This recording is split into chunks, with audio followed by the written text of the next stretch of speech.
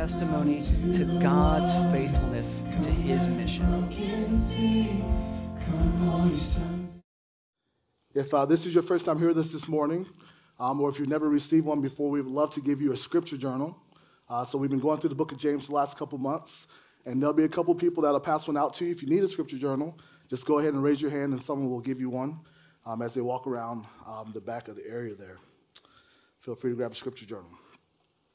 So I'm excited this morning, church, to bring to you God's word. Today, my sermon is called Boasting About Tomorrow. Boasting About Tomorrow. And we're going to just look at James chapter 4 and just see what the Lord wants to share with us as we work through this text of God's word. You know, you never know what a day will bring. You know, on June the 5th, quite a while ago, 1944, the German army was really powerful and strong. On June the 5th in 1944, Nazi Germany, and her leader Adolf Hitler, they were winning. She had the support of Imperial Japan and Fascist Italy.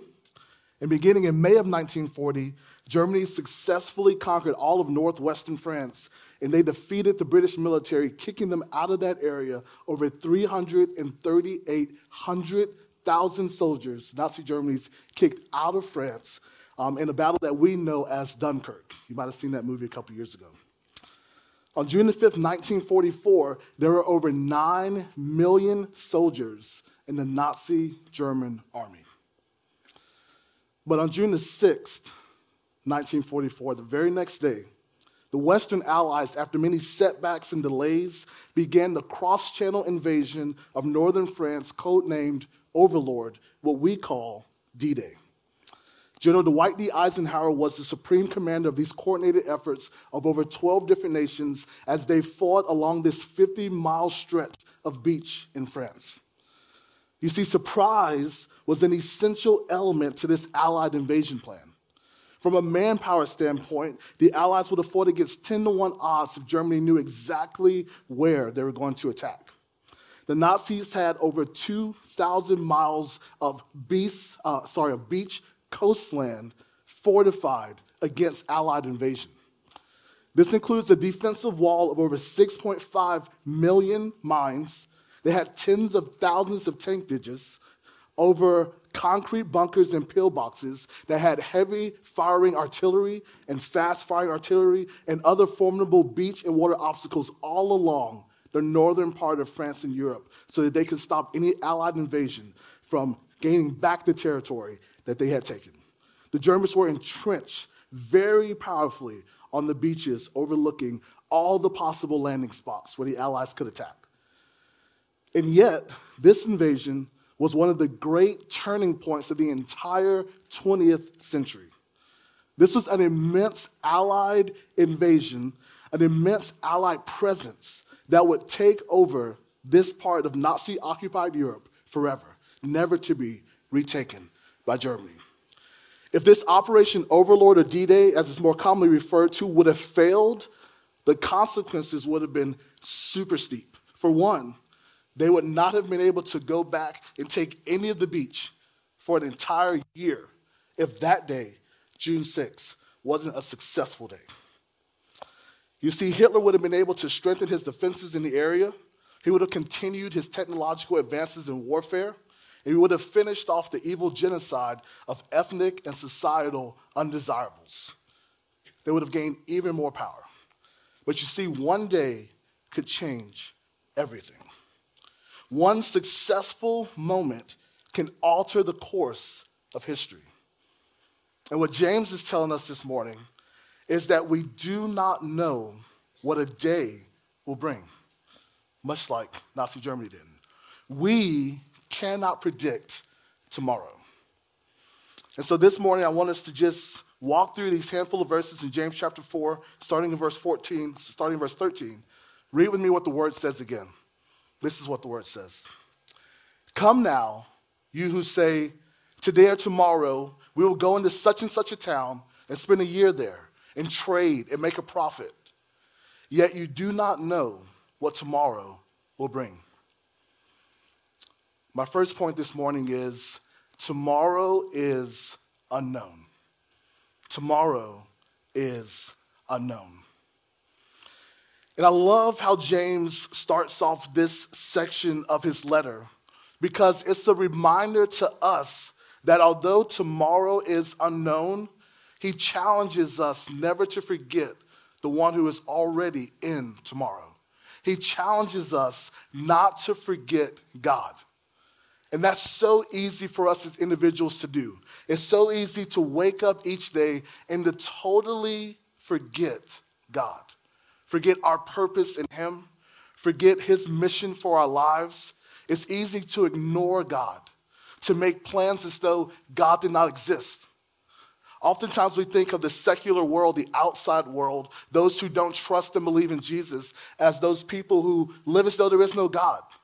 But it's so easy for people who even name the name of Christ to forget that God exists, to go through a day without ever speaking to God, to go through a day without ever reading God's word and hearing God's voice as he speaks to his people.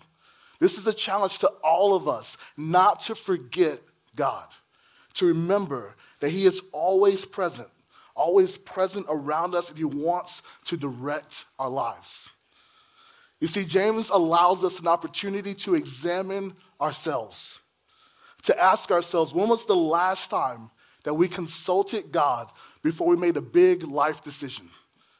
When was the last time we consulted God before we made every little decision? You see, God is so real and so present that every moment of our lives, we should remember him, reflect on him, and turn to him, no matter what's going on in and around us. He's worthy of our focus and our attention. How frequently do you pray and ask God his direction before you make plans? I think most of us would have to admit that when we decide to do something, we just do it. We just go into the next day, make preparations, make plans without consulting the Lord consistently, without seeking his will fervently, without being intentional in our turning to the Lord. You see, we should never neglect to entrust our hopes and our plans to God and his counsel. You might remember a couple months ago, actually the second to last time I preached, we were working through the book of Joshua. And as we were working through the book of Joshua, we got to Joshua chapter 9. And Joshua 9:14 says these words, which at the moment when we were working through it should have really startled us, because this is something that it's commentary in Joshua. And typically in Joshua, it just says this happened, this happened, this happened, this happened. But he kind of gives us a little behind the scenes as to what God was thinking in this moment. And Joshua 9:14 says, so the men took some of their provisions, took some of the Gideonite provisions. The Israelites took some of the Gideonite provisions. So the men took some of their provisions, but did not ask counsel from the Lord. And it's this really startling moment in this book where it says that they did what they wanted to do and they completely ignored God. They didn't seek his counsel. They didn't ask his opinion. They didn't try to get his direction. God told them that when they entered into the promised land, they were to wipe out all of the peoples that were in that land. And the Gideonites came and they tried to deceive them. They said that they were not from the land. They were from outside, and they just wanted to make a peace treaty with them. And they believed them because they didn't consult the Lord, because they didn't seek God's voice, try to determine what God's purpose and will was in that moment. And consequently, they disobeyed God. Consequently, they did not do what God had clearly commanded and told them to do as they entered into the promised land. And this is a common temptation for us, to make plans, to make decisions, to enter into conversations without consulting the Lord. And that should never be the case. See, our Savior, he gives us a parable to help us to understand how easy it is for us to live as though he did not exist. In Luke chapter 12, beginning in verse 16, the word says this, and he told them a parable saying, the land of a rich man produced plentifully. And he thought to himself, what shall I do? For I have nowhere to store my crops. And he said, I will do this. I will tear down my barns and build larger ones. And there I will store all my grain and my goods. And I will say to my soul, soul, you have ample goods laid up for many years. Relax, eat, drink, be merry. But God said to him, fool, this night your soul is required of you. And the things you have prepared, whose will they be? So is the one who lays up treasure for himself and is not rich toward God.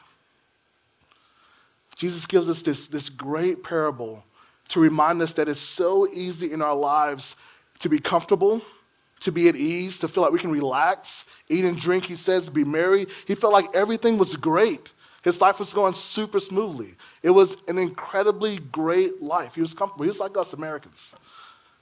And God interrupted his story, required his soul from him that night, and reminded him that God always comes first. That we should always remember the Lord. That no matter what we do in life, everything we do in life is built around the purpose and the plan of God. Man, this morning, church, never forget God and all the plans that you make. And everything that you do, remember the Lord.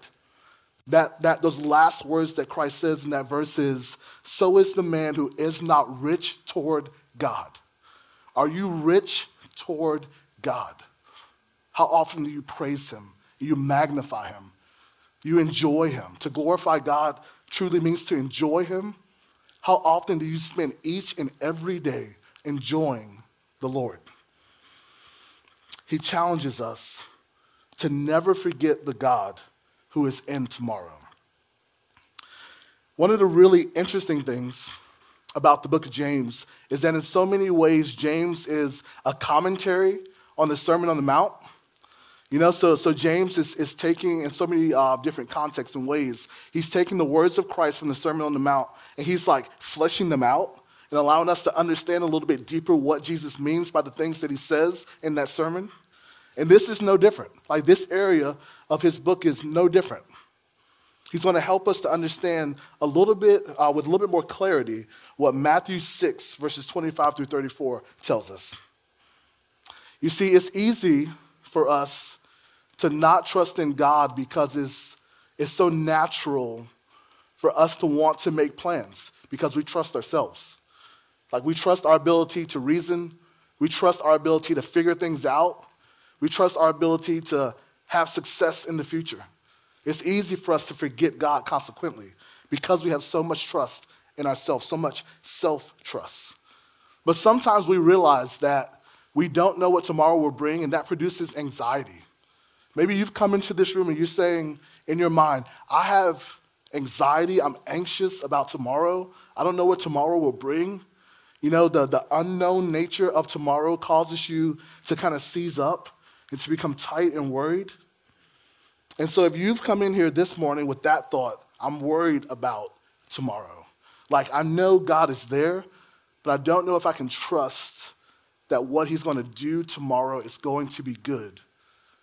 Jesus says, therefore I tell you, do not be anxious about your life, what you will eat or what you will drink, nor about your body, what you will put on. Is not life more than food, and the body more than clothing? Look at the birds of the air. They neither sow nor reap, nor gather into barns, and yet your heavenly Father feeds them every day. Are you not of more value than they? And which of you, by being anxious, can add a single hour to his span of life? And why are you anxious about clothing? Consider the lilies of the field, how they grow. They neither toil nor spin. And yet I tell you, even Solomon in all of his glory was not arrayed like one of these. But if God so clothes the grass of the field, which today is alive and tomorrow is thrown into the oven, will he not much more clothe you, O you of little faith? Therefore, do not be anxious, saying, what shall we eat? Or what shall we drink? Or what shall we wear? For the Gentiles seek after all these things, and your heavenly Father knows that you need them. But seek first the kingdom of God and his righteousness, and all these things will be added to you.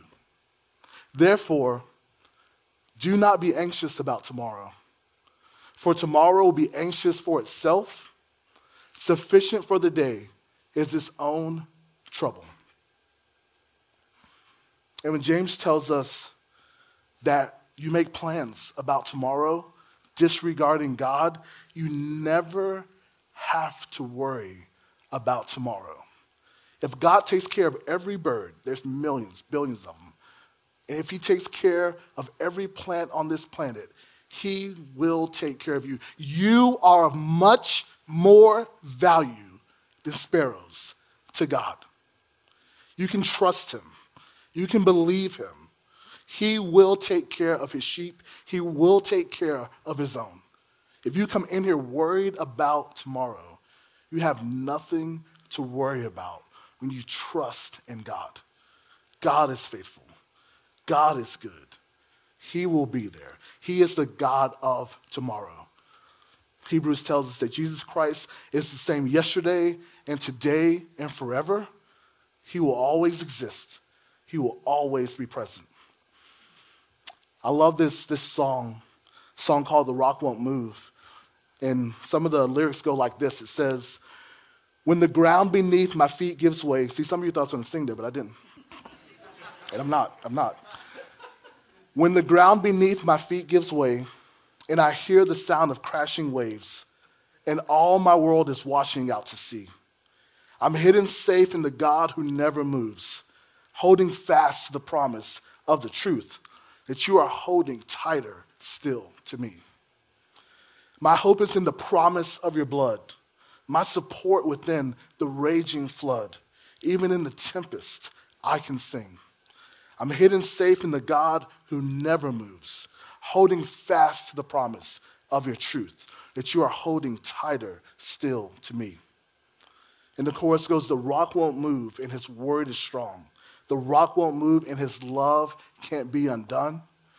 And then it goes into this hymn that we know so well. They say, on Christ, the solid rock I stand. All other ground is sinking sand. And when darkness seems to hide his face, I rest on his unchanging grace. And man, those songwriters got it right. Like they understood the providential way in which God works among his people. We have a rock that doesn't move. We have a God who is steadfast and solid and secure. A God that we never have to worry about because he's always taking care of his own. So although tomorrow is unknown, James also reminds us that life is brief. He says this in verse 14. What is your life? For you are a mist that appears for a little time and then vanishes.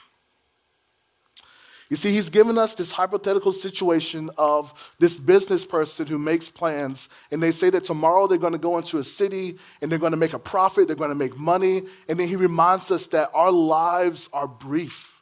Our lives are short. We have this little tiny window to be able to execute God's mission for our lives on this planet.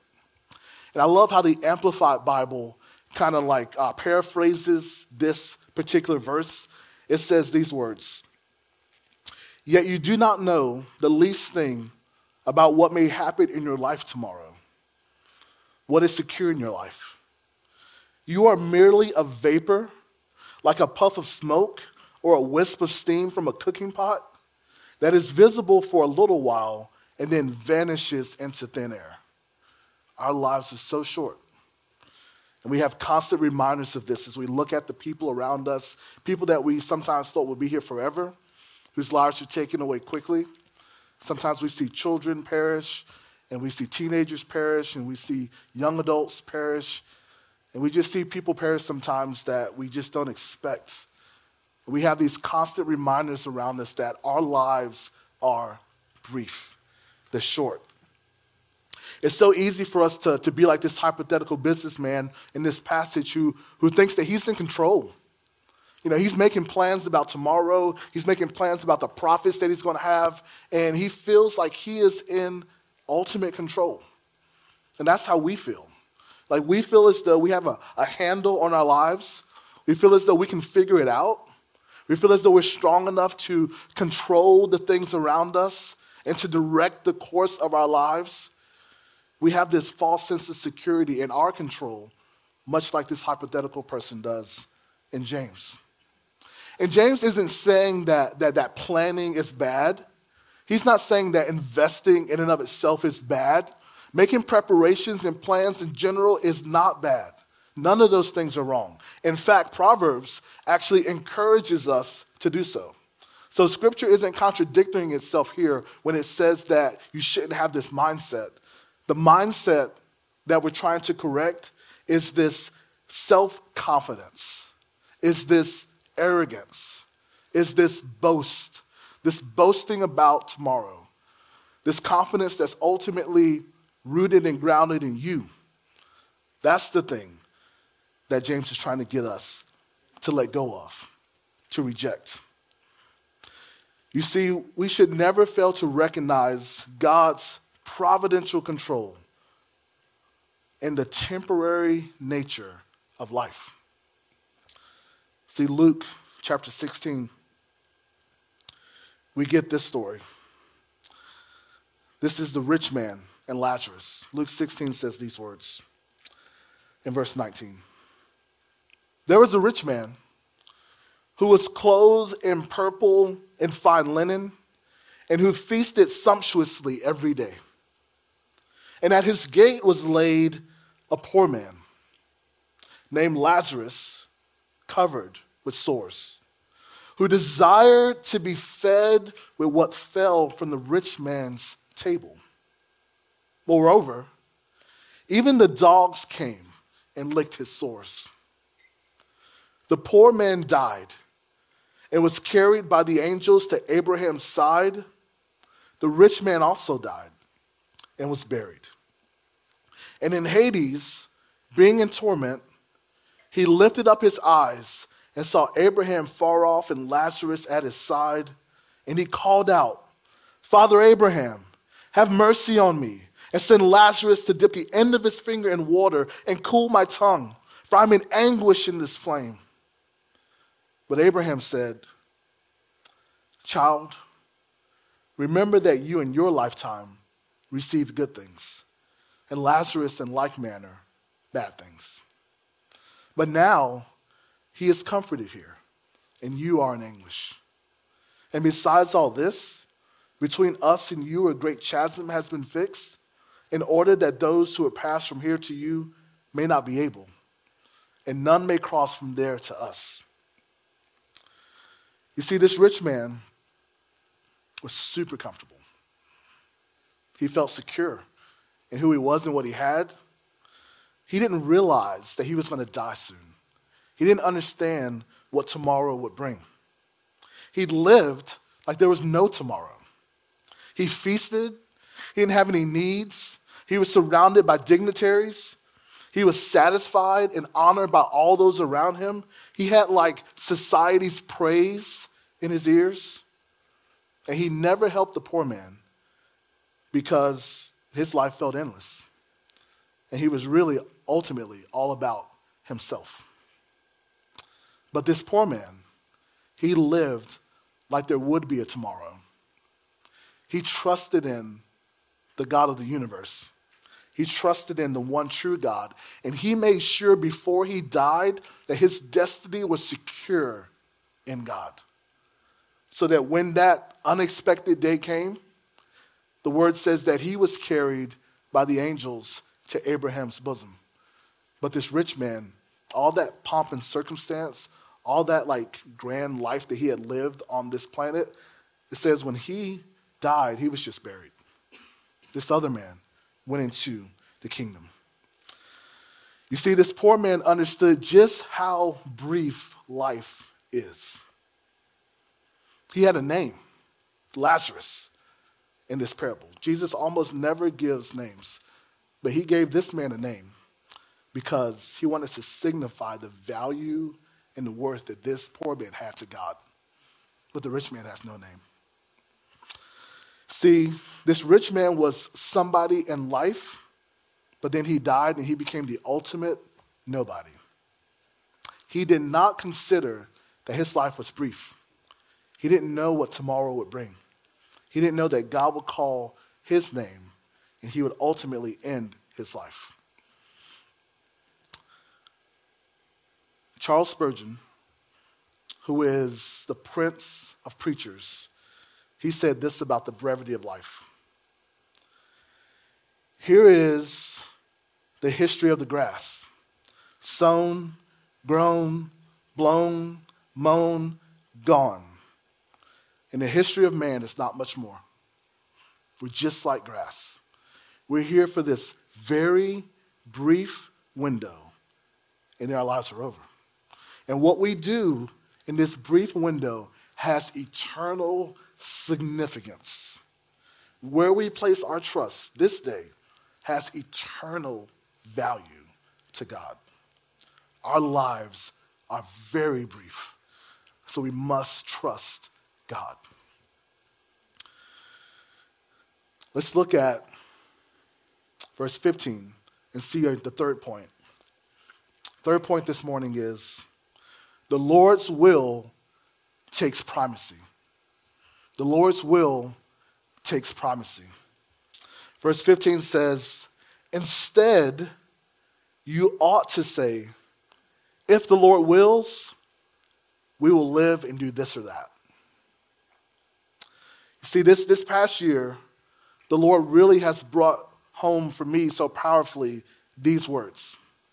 I feel from a everyday life experience that all the times when I try to make these like grand plans, like I want to go to the movies, or I want to go to the lake, or I want to do so many like little trivial things in life. Like I feel like so oftentimes, like when I don't say if the Lord wills, like there'll be some obstacle that'll come up. It's something that'll just kind of like block my path. And it's so like powerful, like how the Lord like uses our lives and how like he does so many different things to redirect our focus back on him. And for me in this past year, this is one of the things that the Lord did is every time I did in my heart or on my lips say, if the Lord wills, the Lord was like, okay, I can take that away. Like you think that you're going to go off and do that thing? No, I can change your plans. I can bring this like unexpected thing into your path that'll cause you to have to reroute what you desire. See, before we do everything that we do, we have to always remember that it's only if the Lord wills. God's will has to take primacy. His will has to be not only on our lips, but also in our hearts. Every decision must be based on submission to God's will. And that reminds me of a really big decision in my life many years ago. I was, at the time, working at this school here in Gainesville. It was a K-12 school here in Gainesville. And I had this like temporary assignment at this school. I was only going to work there for a year.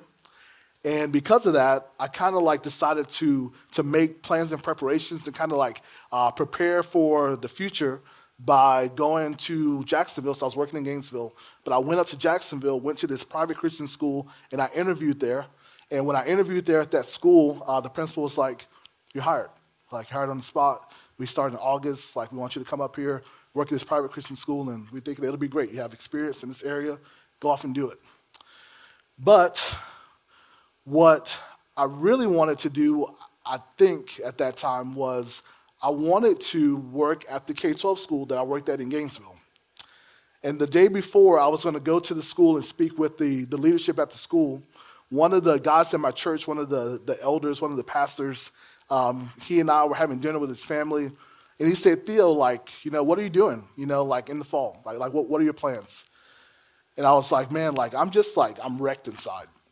Like, I interviewed at this private Christian school like a month ago. I got the job. Like, that's what I'm doing. Like, as far as I know, like, I'm going in that direction. But I'm really wrecked because tomorrow I'm actually going to go back to the K-12 school and have this exit interview, and then we'll kind of see what happens from there. I don't know what God's going to do, but, I know that I got these like two options. And so he was like, well, it feels like you really want one of those two options more than the other one. And I was like, yeah, I kind of do. Yeah, you're kind of like seeing that right. He's like, you got to figure that out, man, before you go tomorrow and you go and interview with those people in this exit interview to close out the school year. So that night, I went home and I went to bed, and I woke up at like 5 o'clock in the morning, and I was so anxious. Like, I probably was the most anxious about that over anything in my entire life. I was just like, man, like, what am I going to do? Like, I got these two options, and I don't know if this, like, one school is going to, like, want me to, like, come back at all. The K-12 school, and I already got this job at this other school, and I just don't know, like, which of these two paths that I should pursue. So I just, like, went into the shower, and I was, like, intensely praying, and I don't think in my entire life I've ever prayed for anything as fervently as I prayed in that moment over that decision. And I just prayed and prayed and prayed and prayed, and I probably prayed for like an hour and a half. I got out, and I felt like God had given me like this like settled peace over like where I should go out of those like two schools. He had like helped me to understand that what I ultimately needed in that moment was to trust in him and to trust in his will and to seek his face and his direction. There was so much anxiety in myself when I just like rested on myself to kind of figure things out and make my own plans. But there was so much confidence in God when we turn those things over to him and ultimately let him make the decision. Let him figure out the path. Let him figure out what's next. So I did that. I felt like, man, like this is the place where I should go. And that next day, that same day, later that day, I went to that school, and they were like, "We want you to come back." Like ultimately, like that was like God's direction. God's will in that moment was so valuable. He made it really, really clear what he wanted to be done. See, we always have to remember that it's God's will alone that should take the priority in our decision making. Jesus, again in Matthew chapter 6 and verse 10, he says, "Your kingdom come, your will be done on earth as it is in heaven." Once again on the Sermon on the Mount, Jesus reminds us that it's his kingdom and his will that ultimately has to be done. Let's look at verse 16 and 17. My fourth point is this point. Humility is vital. Humility is vital. Verse 16 says, "As it is, you boast in your arrogance. All such boasting is evil. So whoever knows the right thing to do and fails to do it, for him it is sin." See, he tells us that so oftentimes when we don't pursue the counsel of God, when we trust in our understanding, when we try to figure out our lives, that's really arrogant. That's really self-centered. That's really this boastful arrogance that makes assertions over the future. It's us again trying to take control and tell God, this is what we'll do. This is what I want. This is what I want to go in terms of my future direction in my life. But we must always remember who controls the future. It's one person who controls the future. And you go through like all these verses, like you're in verse 13 and you're working your way down to verse 17. And when you get to verse 17, like verse 17 just like really just like kind of doesn't make sense in a sense. It kind of feels like out of place. He says, "So whoever knows the right thing to do and fails to do it, for him it is sin." Like that statement just kind of like, well, where does that come from? You know the right thing to do, but you don't do it, so it's sin? How does that fit into this context? What he's trying to tell us is that the things that he has spoken about in his letter up until this point, and even as we go into chapter 5 and we finish out the rest of this letter, all of these things that he's told us are the right thing to do. You know, when we fail to do the right thing, we're disobeying God ultimately, and we're sinning against God. The right thing is always to follow God's word, trust in his word. Remember that his words are right and righteous and tremendously life-giving. God's words are tremendously life-giving. And you've noticed that so far in these chapters, right? Like when we were in chapter 1, you know, like Kevin started us off in chapter 1, and he says that you should ask in faith for whatever you want. Like that was a command. That when we come to God, we ask him for the things that we need in faith, fully trusting that he can do it. And he tells us that God cannot be tempted by evil. Like when we come into different circumstances in our life and we feel like, man, like this like really bad thing happened in my life, maybe God did this thing. James says, no, God cannot be tempted by evil. God is pure. God is not a man like us. And then he reminds us that we should be quick to hear and slow to speak and slow to anger. Man, that's just like really good, practical life advice. How many times have we gotten in trouble because we weren't quick to hear, we were quick not to hear, and really fast to speak? And James says, no, like, if you're going to follow Christ, you have to be quick to hear and slow to speak and slow to anger. And he goes on, James does, and he says, don't just be a hearer of God's word, but be a doer also. He says, like, when you hear these words from God, like, the ultimate power is when you do them. You have to perform God's word. You can't just listen to it. You have to do it for it to be operative in your life, for it to be powerful in your life. And then like James is like, he's so like cut and dry, and he's like telling us like all these different things that we should do. Like this is the right thing, this is the wrong thing. But he tells us, he says mercy triumphs over judgment. Like when you feel like condemned and you feel like you're just like beat down and worn down, like always remember that God's mercy triumphs over judgment. And then he goes on and he says, faith is good.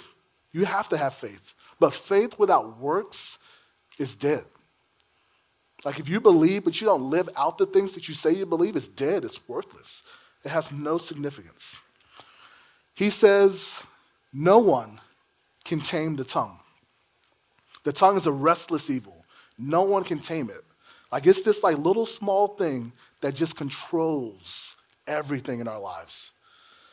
And then he says, earthly wisdom and heavenly wisdom are diametrically opposed to one another. They're the total opposite. One exalts God, the other one exalts self. It says earthly wisdom and heavenly wisdom are utterly opposed to one another.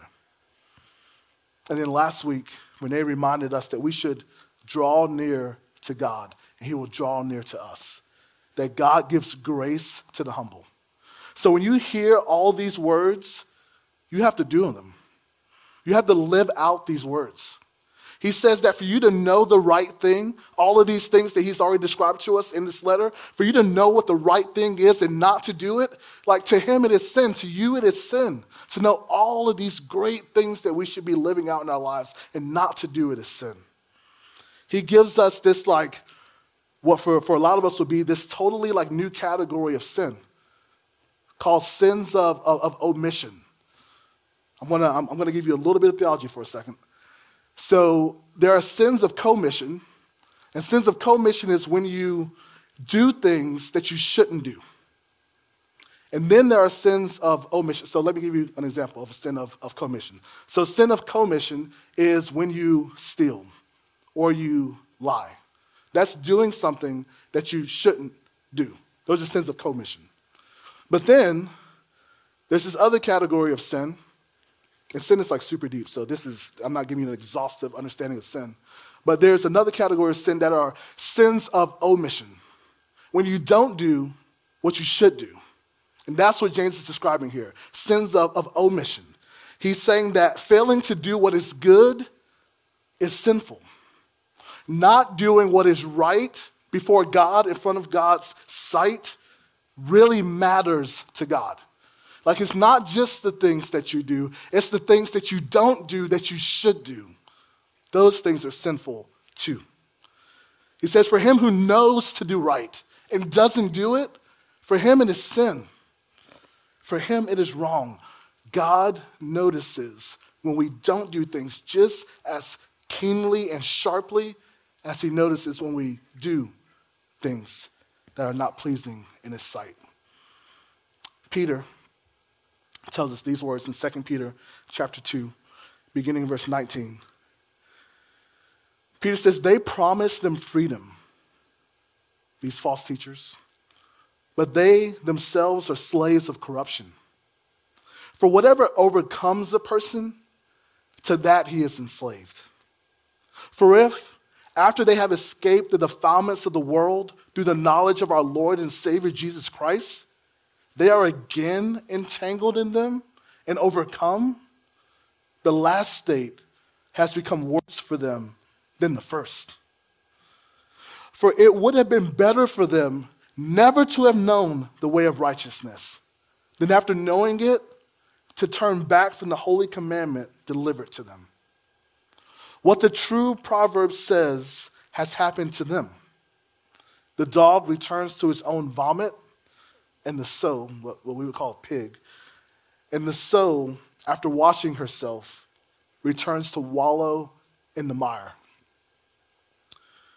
See, Peter says that for these people to know Jesus, to know God, to have got that understanding of the purity and the goodness of God, and then to turn away from it, that's so much worse than not knowing at all. He says there's accountability there. He says to know what is right and not to trust it, not to trust Jesus, the ultimate right one, not to trust in God, is sin. You can sin when you don't do what you should do. Those are sins of omission.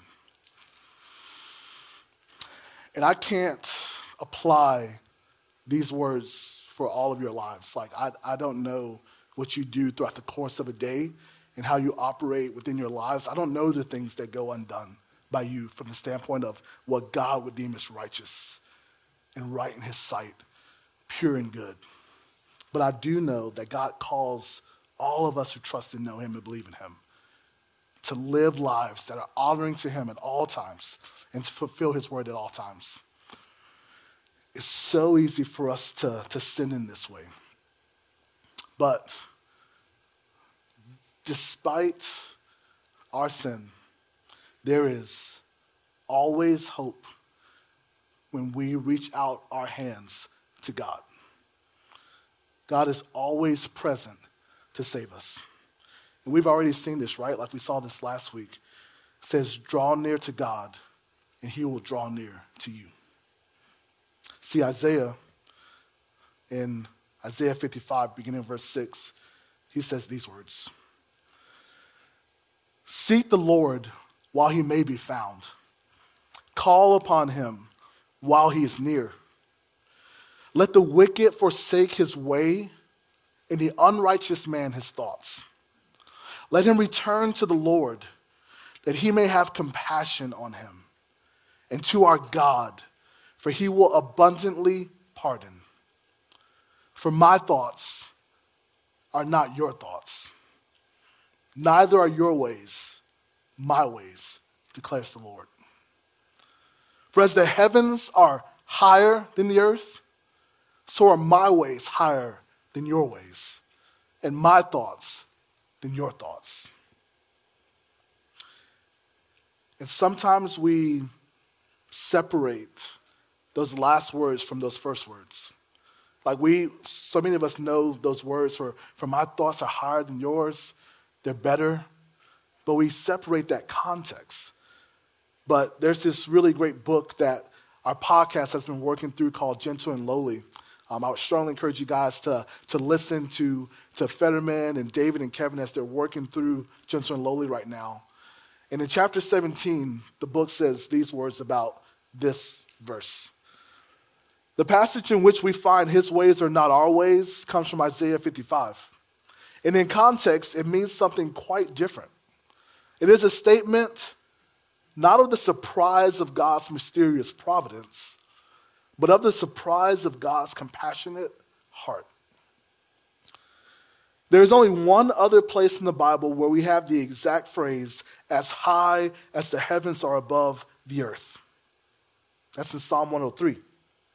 In Psalm 103, David prays, "For as high as the heavens are above the earth, so great is his steadfast love towards those who fear him." The two passages, Psalm 103:11 and Isaiah 55:9, mutually illumine one another. God's ways and thoughts are not our ways and thoughts, in that his thoughts of love and ways of compassion stretch beyond our mental horizon. He isn't like you. Even the most intense human love is but the faintest echo of heaven's cascading abundance.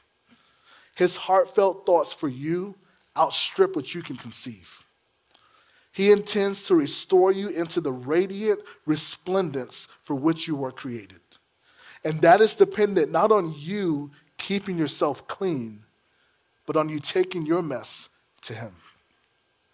He doesn't limit himself to working with the unspoiled parts of us that remain after a lifetime of sinning.